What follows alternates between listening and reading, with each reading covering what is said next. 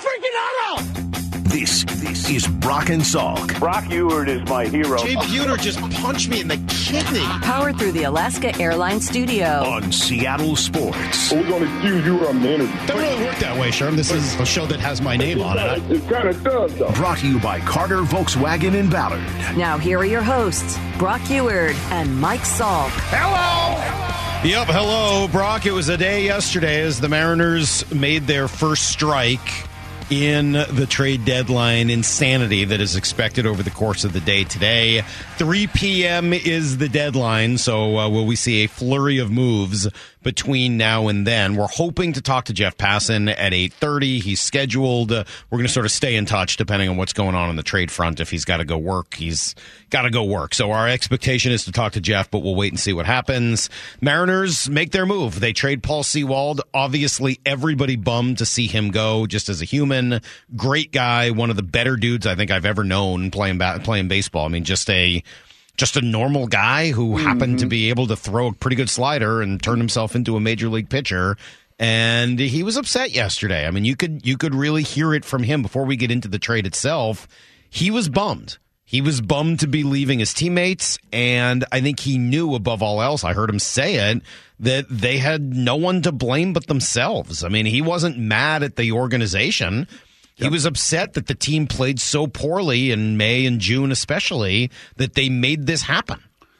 Much like the organization helped make his career, which he also said, like, you talk about that slider, but it really had to be paired with something else, and it had to be paired with that upper fastball, and he had to buy in, and at that age and stage, and what is he now, 33 years of age? So 31 years of age of enduring ups and downs and really limited major league time. He came here, and they unlocked him in his talent and his skill set. So he's going to be thankful for that experience, but yeah, a bit bitter that, especially offensively, I mean, he can't point to the pitching. He can't point to himself. He can't point to the starters necessarily. So what he's really saying is like, yeah, if we could have done anything offensively, I would be here and we would be in a much different position. And he's not going to complain about that publicly, but I have heard some rumblings that Paul was pretty vocal about a month ago and saying, hey guys, if we don't pick this up, some of us aren't going to be here anymore. And I'm sure, he's a guy who listens to sports radio and Colin Cowherd and reads about what's going on. And I don't think he was surprised at all yesterday. Disappointed, but not surprised, and understands that because the team didn't do more offensively, that's the spot they were in. Okay, well, that's the Paul Sewald side of it. He departs. Who arrives? Trio of guys from Arizona, starting with this Dominic Canzone. He's the centerpiece of the deal. And according to what I've been able to decipher, the Mariners see him as an everyday starter right away. He was up. He doesn't have a lot of big league experience. He came up for the first time this year. He has just 15 games of big league experience. And he's been hitting right in the middle of the Diamondbacks order. He's been hitting kind of in that 5 or 6 spot. So they see him as a run producer. The Mariners see him as a guy that's not going to strike out nearly as much as what they've had this year. So you should like that, Brock. He's more of a contact guy. He's got some power. He's got some athleticism. He hits from the left side. I don't know whether they do this move if Jared Kelenic is healthy, because it seems like he might duplicate some of those same skills, but he's not and may not be for the rest of this year. And they trade a closer who had a year plus of service time for a guy that is still a rookie and is going to be here for 6 more years. Do you like it?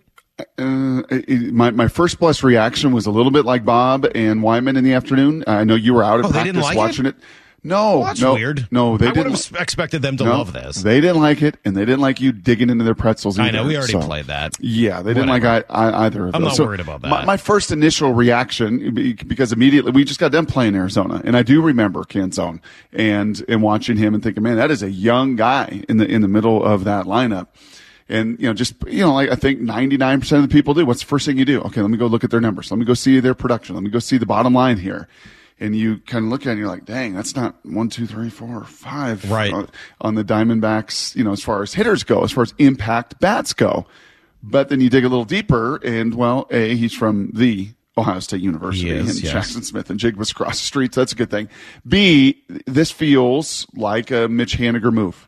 This feels like what you said a couple weeks ago. or be prepared for a name that is not a familiar name. That's not Mark Canna. That's not some of these other veterans. Be prepared for Jerry trying to replicate and do what he once did with a Mitch Haniger and go get a young, very controllable guy that they view having significant upside. I think this probably means the end for Teo. Mm-hmm. And I don't know if that's today but certainly in the future. Well, it almost certainly means the end for Colton Wong. Like when they required Rojas, who's the other pro in this deal, that's it. I mean, he was a good player, by the way, the last 2 years. Right. Was a 3-WAR player. Yeah, hasn't played well this year, has not hit particularly well this year. But again, controllable for a longer period of time. Can steal bases, athletic, younger. And just that's going to be the end of Colton Wong, right? Like, I don't see how he's here by the end of the day today. This is now your new left-handed hitter in the second base platoon. That's it. And then the spunky of them all, Mr. Bliss. Right. I mean, the War Eagle spunky fast. I mean, dynamic, athletic, futures game fast. Well, they list him at 5'10", but he's not 5'10". So he's, closer to 5'6", 5'7", and he has put it together this year. It struggled, in the minors first couple years, second-round pick, undersized guy, but is also, that's three. Just as we're talking here, that is three different players. And for a 33-year-old reliever, that's got one more year of control. And so I think that, you put that into a little mix. I don't hate it. I can't say I love it. I can say I understand it. Yeah, I definitely understand it. I don't know whether I love it either, but I can't tell you I hate it. Look, it's a good baseball trade. Even Scott said that yesterday. Like, it's a good baseball trade. You traded a reliever where you have a bit of a surplus for three guys where you need help. Where I think I could quibble, or where I could absolutely, I think there's a debate, is not could you have gotten more, because I think the market is, as you've said, Brock, what the market will bear, and some of that is, what the buyer wants and what they've chosen. Yep.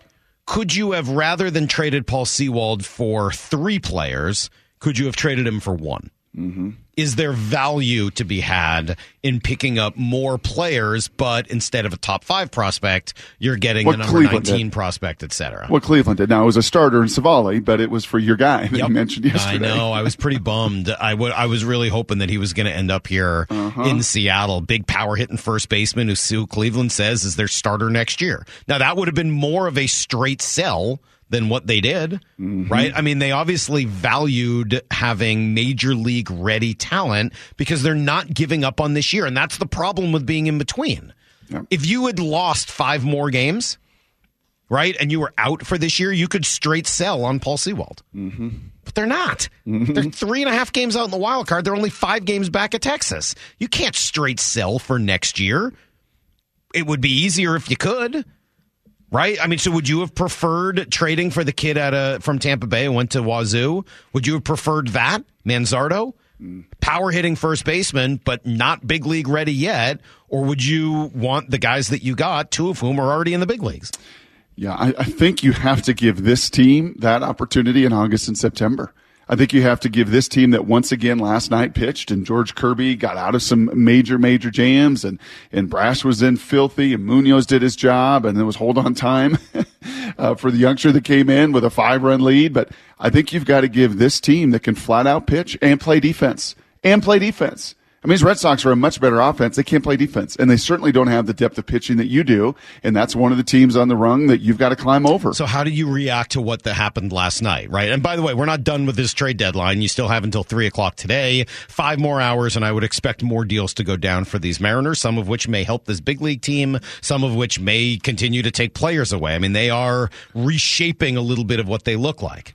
When they came out and airmailed 2 throws on one play, and then George Kirby did his best impression of James Paxton falling down in the by the third baseline, yes. What was your immediate thought? Because mine was, oh man, today's show has written itself. I saw that tweet. Well, yes. It sure looked that way in that moment, didn't it? And I was thinking, settle down, little grasshopper. We got a lot of game to play. Well, I don't know. I think it's still part of today's show either way. Yes, it is. I think these 2 guys, honestly, are a little bit what I said, man. They're major league at bats. Right, that one of them's in Rojas has played a fair amount of ball, has been a much better player than he's been this year.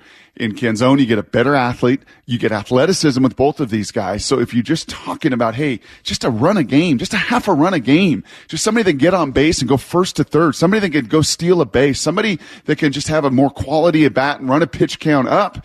Versus what Teo and Wong and obviously Pollock, who's out as well, have done. Man, half a run a game for the way you're pitching. Now it is without Seawald at the end to button it all up. But yeah, I think that this pitching staff deserves that opportunity. And we may very well see another closer or another reliever come in. Remember, they did that a few years ago when they traded Graveman a few weeks or a few days later, maybe even the next day, they ended up adding Diego Castillo. Now, again, that hasn't worked out great. Castillo was good for that year and has sort of gone out in the other direction. But if you're looking for sort of the philosophy around what Dipoto would want to do, I think that sort of would be in my expectation. Keep it going, boys. Here. Keep it going. I'd like to see you got a little bit more money too. You freed up some money here. You move on from Teo. You free up a little bit more money. This should not be a money issue. We've been told it's not a money issue. So, they've got, you said 5 more hours. Isn't it 6 p.m. Eastern time, 3 o'clock? So they got about 6-7 more hours to go. Oh, yeah. What, I said 5? Yeah, you said 5. I meant, they have more than that. I'm sorry. They have 8 more hours. There you go. 8 more hours. That's not even an ability to read a clock. I don't know. This is what we get for coming in so early in the morning. Poor clock reading skills on Brock and Salk. We'll be right back with things you need to know, including how 5 + 3 = 5. It's Brock and Salk, Seattle Sports on 710. Need to know. 15 minutes past every hour with Brock and Salk. Here's what you need to know. Up first. Well, it was a busy day yesterday before today's deadline. The Mariners certainly in the mix. They deal Paul Sewald to Arizona in exchange for 3 players. Infielder Josh Rojas, outfielder, he can play a little first base, by the way, Dominic Canzone, and then infielder Ryan Bliss, who is a younger player, AA kid. Canzone, the prize of the deal. Athletic guy. He's hit at every level. He doesn't strike out a lot. He's only been in the big leagues for 15 games, but he's already hitting kind of in the middle of that Arizona lineup. Mariners think he's an everyday player. They think he's got some power, some contact skills, and the ability to defend right away. Scott Service on the prizes of this deal. I thought they're first of all, they're both left-handed hitters, and will help our lineup. You can see our lineup is predominantly right-handed. So they're young guys. They're very athletic players. They're good defenders. They can run. So it's more of the athletic, make things happen on the field. Both the guys hit the fastball very well against us. So he knows what he's getting and thinks that it can help them right away. Yeah, I think this is a little in-season adjustment. We'll talk to Jerry Dipoto about all of this on Thursday, and certainly 162 games, and let's hope for, 10 more maybe in the postseason as well, is going to give them the whole data set. But to me, Salk, this is also a reflection of today's game a little bit, where some of that speed and some of that athleticism versus just launch angles and hit home runs is coming into play. Cincinnati's doing it. Arizona is doing it. And it doesn't mean it's going to fill up the scorecard and you're going to score 8 runs a game. But when you got pitching and you play defense the way you do and you add a little bit of athleticism and a little bit more speed, and as I said last segment, just get a half a run, a quarter run, just a little bit more offense consistently to add to what you do pitching it and defending it, you're going to be in the mix here through August and hopefully late September. Rojas should probably play right away, second base against righties. I would think that's the end of Colton Wong today on the roster. A.J. Pollock sent to San Francisco, Brock, for your favorite player. You know who that is? Yeah, no. There you go. Putabinol. That's still seems overvalued for A.J. Pollock. We'll see what happens next because they're going to have to open up room for these guys on the roster, and there's still a lot of time left before today's 3 o'clock deadline. Here's the second thing you need to know. And then in the middle of all of that, Brock, Mariners come out and win a game last night. Played pretty well. Didn't start off that way. They looked like maybe they were a little shaken as Tom Murphy airmailed a throw, and then Julio airmailed the overthrow, and then Kirby fell down. The next thing you know, they had gifted the Red Sox a Little League run in the first inning. But that was basically it until the 9th. They shut down the door. George Kirby didn't have his best command, but he still went 5 strong, and Cal Raleigh had the offense. The 1-1. Swing, high fly ball. Right field, hanging up there by the foul pole. It is fair. It is gone. It's a home run. It's Cal Raleigh 2, and the Red Red Sox won. His second bomb tonight has put the Mariners in front in the bottom of the 7th. Pretty good night for Cal, and then Julio came up with a big hit late in the game as well. He sure did. That 8th inning, I think I shot you guys a note. What's Julio going to do now? Because they were already leading? Yeah, it doesn't count because it wasn't the 9th inning, and they were already leading, but he went the other way. He stayed within himself. He stayed within the inside of the ball. He didn't just try to jump out of the gym and hit the ball over the fence, and with it came a whole bunch of production. More followed, some add-on. And how about these Mariners, Salky? End up the month of July 17-9, tied with the Baltimore Orioles for the best record in baseball. In doing so, they climbed to 5 games back of the Rangers, 3.5 back of the wild card, and a season best 4 over 500. Isn't that weird? Is it weird that they had the best record in baseball that month? Yes. Like, did it seem like they had the best record in baseball? No. I don't know that it felt that way, but they did. It's funny yes, when you get did. outside your own bubble and pay attention to what other teams are doing as well. Here's the third thing you need to know. By the way, just to speak to that, 5 games out in the division, 3.5 in the wild card. Back at it tonight with Bryce Miller on the hill. Seahawks had their first day in pads yesterday, and there was a lot of hitting. You know who won the day? The defense. They looked really good. Bobby, pretty impressed with the guys in front of him. The D-line did such a good job. The ball never really made it up to us, to be honest. They were attacking the ball in the backfield, so which I'm okay with. So they were in the backfield every play, and they really set the tone for us today. And so, that's something that we're going to look for, all season. I know one thing I'm going to be looking for this year. I might be keeping a little tally, maybe more in games than I've ever done in 15 years. How many runs do they keep to 3 yards or less? Dre Jones told us that last week. That is the messaging behind those walls and in those rooms. You want to get better in this run game? Hold it to 3 or less. Hold it to 3 or less. San Fran, a league best last year, just over 3 yards a carry. But if you can compile more of those instead of the 6, 7, 5, 6, 5 that just start to gash you and start to wear you down, that's a good sign. And quite honestly, over the next 3+ weeks and in preseason games, if I could ask for just one thing to build confidence heading into that Rams game, shore up that run defense. Get some penetration. Be destructive there at the point of attack. That would be the best thing for this team moving into the regular season. We will talk to Boye Mafe coming up at 8 o'clock this morning. That's everything you need to know. We do that 1/4 every hour here on the Brock and Salk show. I got to see your favorite drill yesterday. I don't know that we're going to have time for takeaways today, just with so much going on. We got Mike Tirico's going to join us in a few minutes, and then Boye's, and then hopefully Jeff Passan today. So I don't know if we'll have time for takeaways, but I did get to watch your favorite drill, Brock. Brady and I gathered together to watch the Brock Heward Memorial one-on-one pass rush drill. And boys were heated, I heard. They got after it pretty good. Overall, the offense won the day. The offensive line overall was very impressive because that drill is easier for the defense, right? Correct. Than for the offense? Correct. If that's the case, then I thought the offensive line handled itself very, very well. Got to give them some credit. In terms of individual winners, the 2 kids, man, were the 2, and they were great. Boye Mafe and Derek Hall absolutely stood out. Draymond Jones looked good. I mean, like other guys had good reps, but I thought Boye and Derek Hall were both awesome. And then Boye was the best player on the field during scrimmaging. Wow.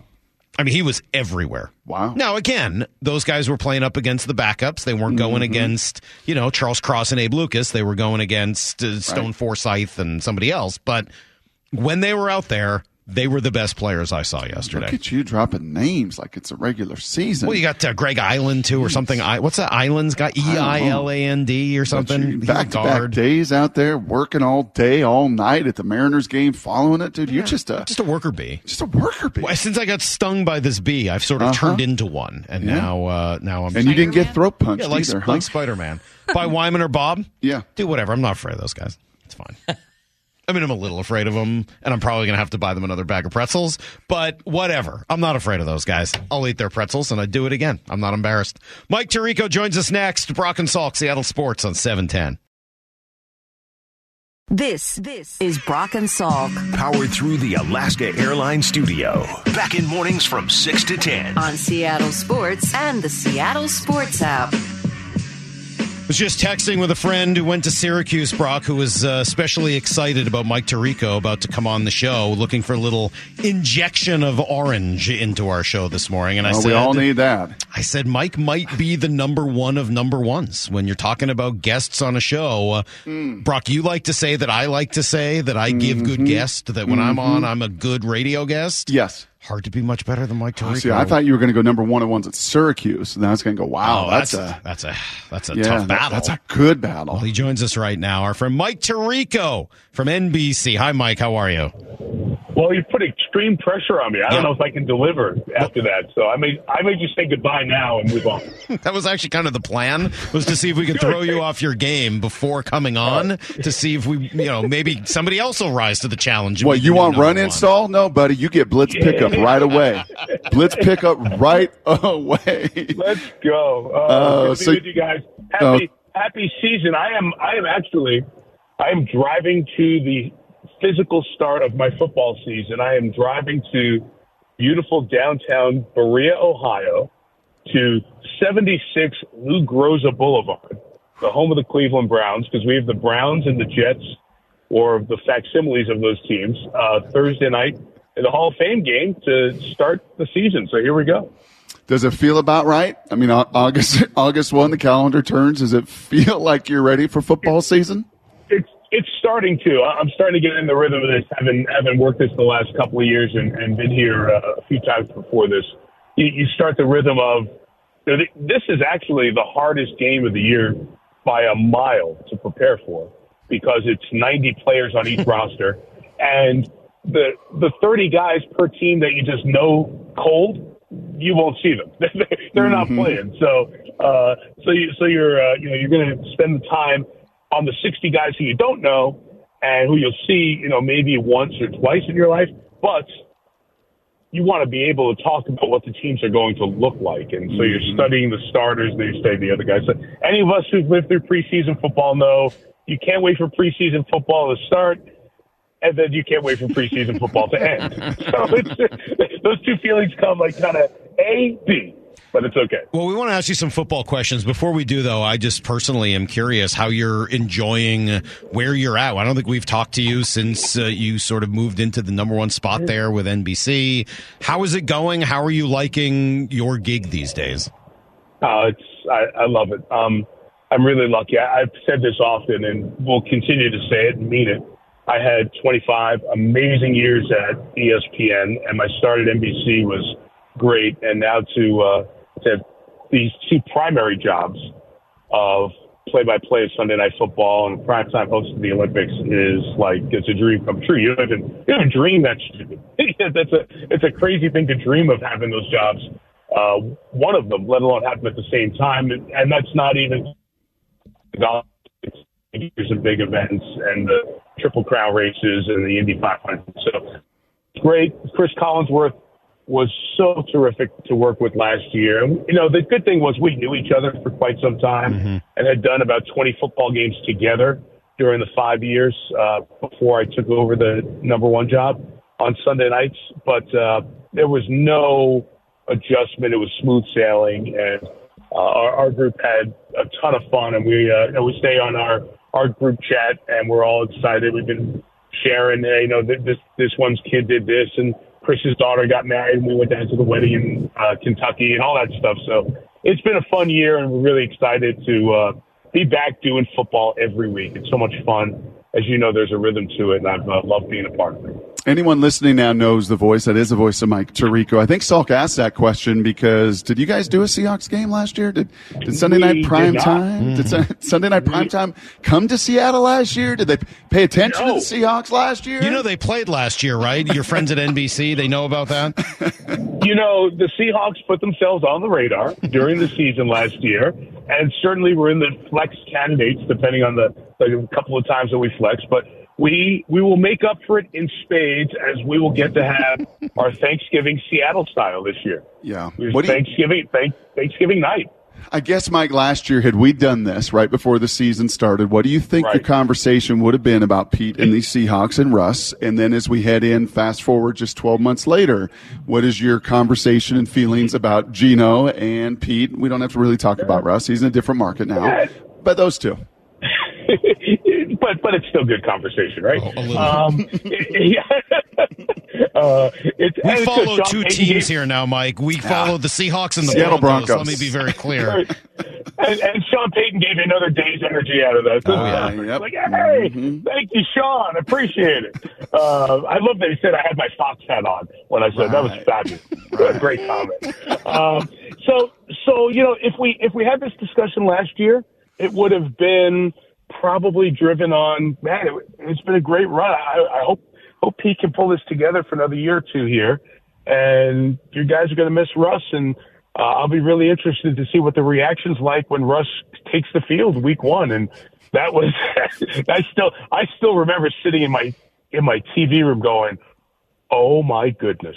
Like usually there's that, thanks, we appreciate it, but now we're going to boo your butt, right? And it was none of that all the way through. So that story's been written, right? Yeah. But to see, like, I thought that was the Super Bowl. I thought the Seahawks have won the Super Bowl on Monday, week 1, with Joe and Troy making their debut and the whole deal in the Monday night booth. It's great. We'll see Seattle next year when they resurface. And the team went on to have a hell of a year, which is just great, which tells you two things. One, man, coaching matters. It really matters. And Pete and Bill Belichick and Andy Reid and John Harbaugh and Mike Tomlin, their teams never stink. Never. And they do more with a roster than other guys do. Now, maybe they don't get all the way. Maybe there are other things that kind of you say, well, I wish this, I wish that. But when you look at how transient the job is and look at the body of work, you go, my gosh, how lucky are you, Seattle, to have that guy as your head coach and John Schneider with him building all the way for these, 13, 14 years. And it's nuts, really nuts. So that's the combo of both. That's where you take the conversation now that last year was a wow. But I'd say, being a national observer of the league, you don't feel like it was lightning in a bottle or a one-hit wonder. It's like they've rebuilt this thing, and all of a sudden, look at the defensive pieces, and we draft here, or there's a corner, and we know this, and all of a sudden, man, the Seahawks are going to be a bear again. And then the 12s get going again, and Seattle becomes that stop on the league tour that you want to do. So it's amazing how quick it turns around. And we would not have been saying this last year, which is pretty cool. I think it's interesting that you point to Pete. I mean, we learned a lot about Pete, Geno, and Russell Wilson last year and different things about each of them. But I think I agree with you that Pete was the one I learned the most about, because there were a lot of people, both in this town and nationally, out there saying that Pete was ruining Russell Wilson's, wasting his prime and ruining his career. And a year later, I'm not hearing a lot of that argument anymore. It's a great point. And two things come up to mind, Mike, when you say that. One, let's not forget, you guys had a great run. You guys had like a run at the top of the chart there for a long time. It doesn't happen in this league. And there's a ring and a banner to show for it forever. And there almost was a second, right? And you go, man, if they were two, you look at them a little different. Well, it's one play, right? Or two plays. So fine. But after that, Pete's built teams for years a certain way, right? And I can't get very far away from, I look at things for the story. Where's the story? That's where I start. That's my DNA. Pete Carroll's DNA is starting with a secondary. That's what he has done forever, going back to his days with Minnesota. He's a secondary guy, right? So you rebuild there and you work around, but it doesn't mean Pete Carroll isn't a part of great offense. Just think of the USC teams. So he knows where to build and how to build, but he also knows when I've got everything else, we can be magical. We can be special. I am blown away by the criticism at any point of a Bill Belichick or a Pete Carroll, because they haven't done it for like 5 minutes. They've done it for decade plus runs, multiple decades. Pete's one of the greatest coaches of our lifetime. If you take what he did at USC and what he did with the Seahawks, and if he doesn't win another game, he's one of the greatest coaches of football in our lifetime. And I don't know why that's not enough for us to just appreciate. And maybe I took it for granted a little bit. About 3 or 4 years ago, I started to come around to that realization even more forcefully. And last year was just like, stamp it, man. That guy is an all-time great head football coach. Maybe one of the best you'll ever meet, period. Hey, Mike, last thing for you is I know you got to get running to practice as well and taking in all the information so you can tell preseason game story number one. Let's get to Geno here lastly, because his story last year was unlike anything we had seen. I mean, we're pulling up the annals of Rich Gannon, a little bit of Alex Smith, but Mike and I watched Geno for year after year after year at training camp. We watched him in the preseason, Mike. There was no way you could possibly write a script that he was going to be one of the 5 most efficient QBs in the NFL and shatter all of Russell Wilson's single-season passing records. There was just no way that was plausible. Well, he did it. He wrote that script, and he didn't write anybody back. He did it. Based on your history being around this league as long as you have, how does he take what he did last year in that remarkable year and now build upon it? And can he build upon it? Well, I hate when you ask me a question that you're better served to answer, but I'll give you my best shot, right? Welcome to my life. Good, Mike. Don't be that guy. Be you. And maybe all the things he said outwardly and publicly last year helps him to do that. 6 interceptions, take care of the ball, make smart plays. Don't try to become a Hall of Fame quarterback and do things, don't try to do Mahomes things. Do the things you can. And, John and Pete are smart. This team is built to that. This team's defense is like, ooh, wait a minute. You kind of fortify those linebackers again, draft a corner. You've got the guys from last year. That's a pretty good group. And now we got a bunch of running backs, and this receiving core is pretty sweet. It doesn't mean we got to throw it to them 45 times. The 25 or 30 times we do, we can really destroy people. So do what you did last year, just a little bit better. And don't try to change everything. I think if you try to become Mahomes or Aaron Rodgers in his prime, then you ask for not a growth, but maybe a step back from last year.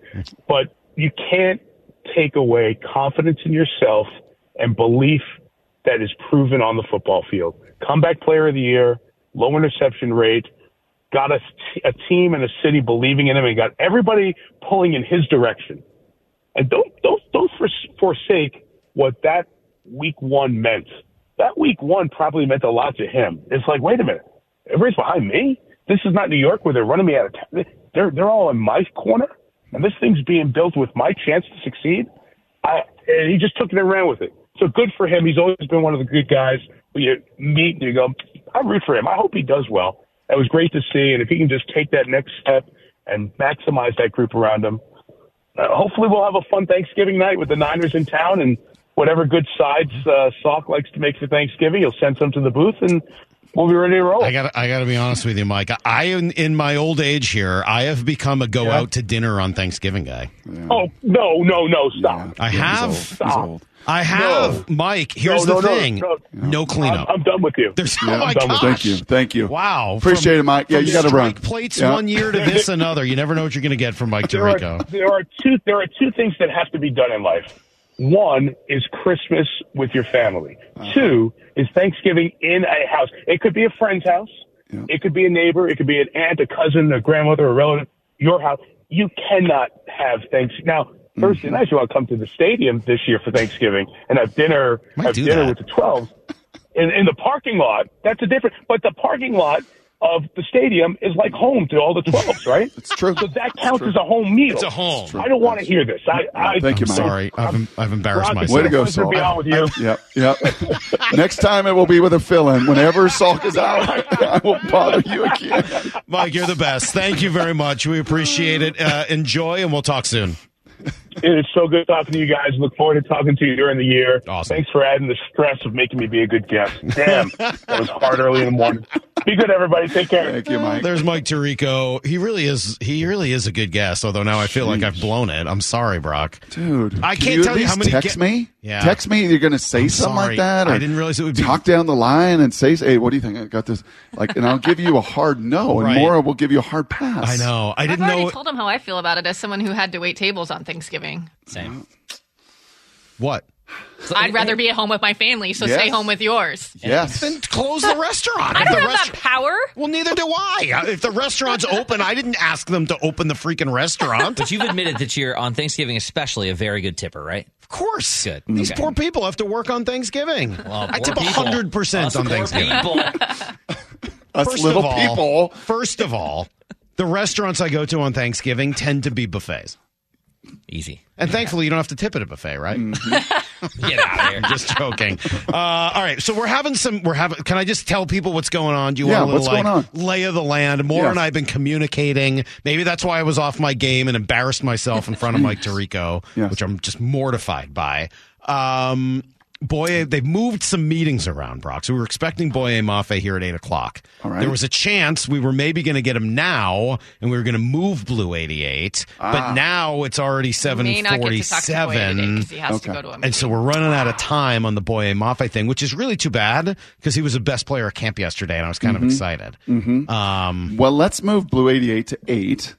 Can we do that? We can. In like 10, 15 minutes. Let's do that. Let's move it to 8. And I'm going to guess it's not going to take the whole segment, so we can get to Mariners and if there's any trade, deadline news and anything else. But he said two things there and this is why he's a great guest. Number one, he has optics on all 32 teams. Number two, he's like, I may be more informed of Gino's fundamentals and his mechanics, and I could talk about him throwing outside the numbers and his passing rate downfield and all of these things that maybe he doesn't necessarily always see. But he sees it at a global level, and his answer there on Gino was absolutely terrific. And it's probably why G. Scott's a little nervous, a little apprehensive about the expectations level of these Seahawks and Gino. Salk, it is why everybody has always loved the backup, and it's easier being the number 2 than it is wearing the number 1, right, on your chest right out the gate, because it's really hard to just continue to be the guy you've always been without trying to reach a little. No, man, my 92 on the corner works just fine. I really don't need to pump it to 97. I don't need to do that, right? I could keep living on these edges. I can hit it 300 down the middle. I don't need to chase distance and go after 340. That's right.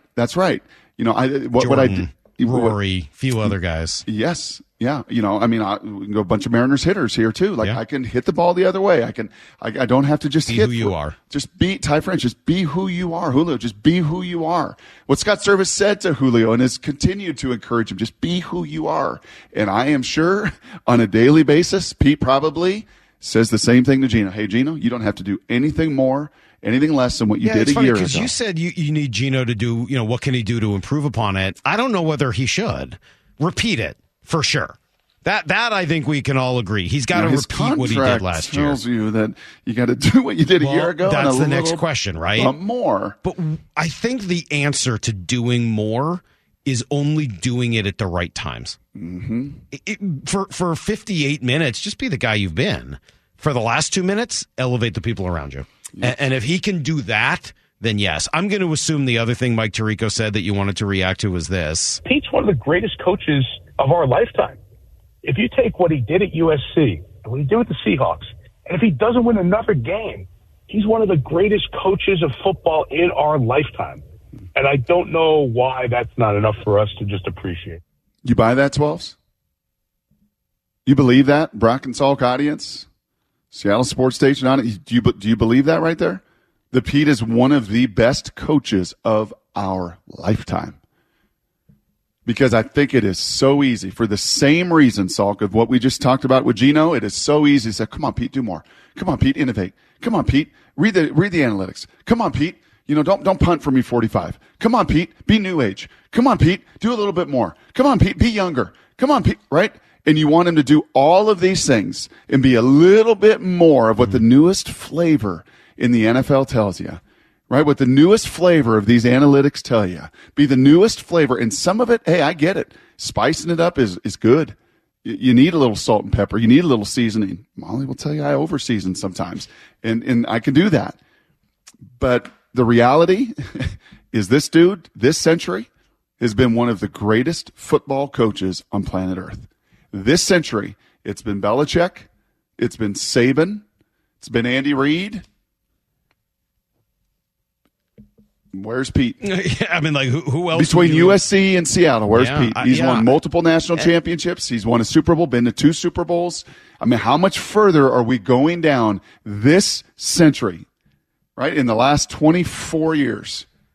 Do we got Boye Mafe right I don't now? know. What do you want to do? I guess we have is he there, or do we have to wait? He's there? I mean, what am I going to say no? I'm not going to say no to Boye Mafe. Tell Boye Mafe how great he was yesterday. I'm not going to say no. If Boye is there and ready to go, I would far be it from me to say no to Boye Mafe if he is available and ready to chat with us. He's there? No. What do we got? No. Hold on. Hold on. Moving pieces, live radio. Being flexible. We got Boye's putting the headset on right now. Boye Mafe joining us from practice. We're throwing caution to the wind this morning. We're stud rebels again, Brock. Boye, good morning. Hey, Boye, how you doing, buddy? I'm good. How you doing yourself? Is it true that you were the greatest player on the field yesterday? That's what I've heard. I mean, it's what I've heard from That's what I saw. One of my most trusted sources, Boye. Let me know Boye, that the best player. The best player I saw on the field was Boye Mafe. I appreciate that. Right now we're really just working on just getting better. So every day we take a challenge and we just try to improve a little bit by a little bit. It's funny, how much? We don't have too much time with you, and I got all these different things written down. But the most important, because I know we're limited time, what do we make of Derek Hall's shorts? Hey man, every day I try to tell him. Every day, I promise you, he comes out of class, he comes out of the practice. I'm like, man, there's more fabric out there. There's a little bit more fabric. You can go up a size, but What is he tucking it up into the compression shorts underneath? I can't tell. I don't know at this point. What do you make of his legs? They're gigantic. They're pretty big, but I mean, hey, he goes out there in those little shorts, and then it's not a good combo to me. Boye, how much better of a player, all jokes aside, are you today than you were 365 days ago in training camp 1? For me, I personally feel like it's definitely night and day. I definitely notice a big difference, in how I see the game, how things move for me. It's slowing down for me now. And, I mean, it's really, over the time, I've just gotten more comfortable being on the field, being in in that situation. So I've definitely noticed a big difference, a big jump. I kind of joke about Derek Hall and his shorts, but, I mean, in theory, there's some competition there, quite a bit of it at your position. How has that brought the best out of all of you guys, and what is that competition like? I mean, it's brought out a lot of all of us, because right now, it makes the standard in our room a lot higher, What could have been like an okay or situation last year now is like a complete bust, and so now we're really pushing the room, and the room is really pushing each other, and the standard of the room, the standard of play, and the standard of how you go out there in our position group has gone way up, and everybody's on another level. Boy, I'm going to guess when you're in the supermarket, people recognize you, or at the gas station, if they recognize you and they bump into you, there's probably one question you've been asked once to 100,000 times. And I'll ask it for the 100,001th time. How are you guys going to stop the run this year? For us, it's really just like getting on the same page and, honestly having that communication with the defense and making sure that everyone's on the same page. As long as we control our gaps, do our assignments, everything will take care of itself. And it's really just about just making sure that there's no miscommunication, making sure that everyone has, we have a sound defense, and having that level of communication, level of trust with each other. In that way that if you do your job, then the guy next to you will do his job. So as we get those things underway, I feel as if we'll be ready for this, stopping the run this year. Which part of the game came easier for you as a rookie last year? Was it setting the edge and stopping the run, or was it getting after the passers? Personally, I feel as if, setting the edge and stopping the run was, came really easy to me. It felt really natural playing in the Big Ten. That's what we do. We don't really have... We're now like an air raid conference, and it was mainly stop the run, so that came really easy to me. But, this year, he's definitely, working on the pass rush, working on, everything, all areas of the game. So you get those one-on-one pass rush drills. Saw it yesterday. I'm sure you guys will do it again. Draymond Jones told us that it gives him a little anxiety before those drills. He gets a little nervous. Not scared. Not scared. Just a little anxiety. He doesn't want to embarrass himself in front of all of his peers. Right. What do you make of the one-on-one pass rush drill? I can definitely understand that. It's one of those situations where you are put in the spotlight. It's one-on-one. No one else is going, and it's like either you're doing good or you're doing bad. So it's like a win or lose situation, and no one else is there around you. So I can definitely understand why you would say something like that. For me, it's definitely one of those things. You get a little bit nervous. You get a little nervous when you get out there, but when you get out there, it's just like, oh yeah, it's like at that point, it's like let's get to work. Once you're in that moment. Who do you not want to go up against in that drill? I mean, honestly, I want to go against everybody. And, you know, I like the aspect of like iron sharps on iron, because I mean, especially if I'm going up against Abe or Charles at that point, and we'll definitely do one-on-ones, and then even after practice or after the fact, we'll come up and grab each other. But hey, why did you do that, or why was it like that? And you know, you kind of ask each other questions on how to better ourselves and get ready for, you know, the next step. That's pretty cool, and all of you guys in that same rookie class, so got that little relationship of all having come in together. We know you got to run, you got meetings, and we were able to just squeeze this in today, but we appreciate it. We enjoy watching you, enjoy talking to you, and hopefully we'll be able to do it again this season. Thank you. I appreciate you. Thank you guys so much. Best player on the field. Best player on the field. Might be the best laugh on the team, though. You mentioned Quandre's laugh yesterday, Brock. I like How about Boye's laugh? We got about 1,000 people texting in saying, just keep him laughing. His laugh is amazing. All right. We got to take a quick break. We'll come back. We'll do a late version of Blue 88. We got a ton of Mariners stuff to talk about today. We got Jeff Passan, who's supposed to join us in a half hour. Don't go anywhere. It's Brock and Salk, Sales Sports on 710.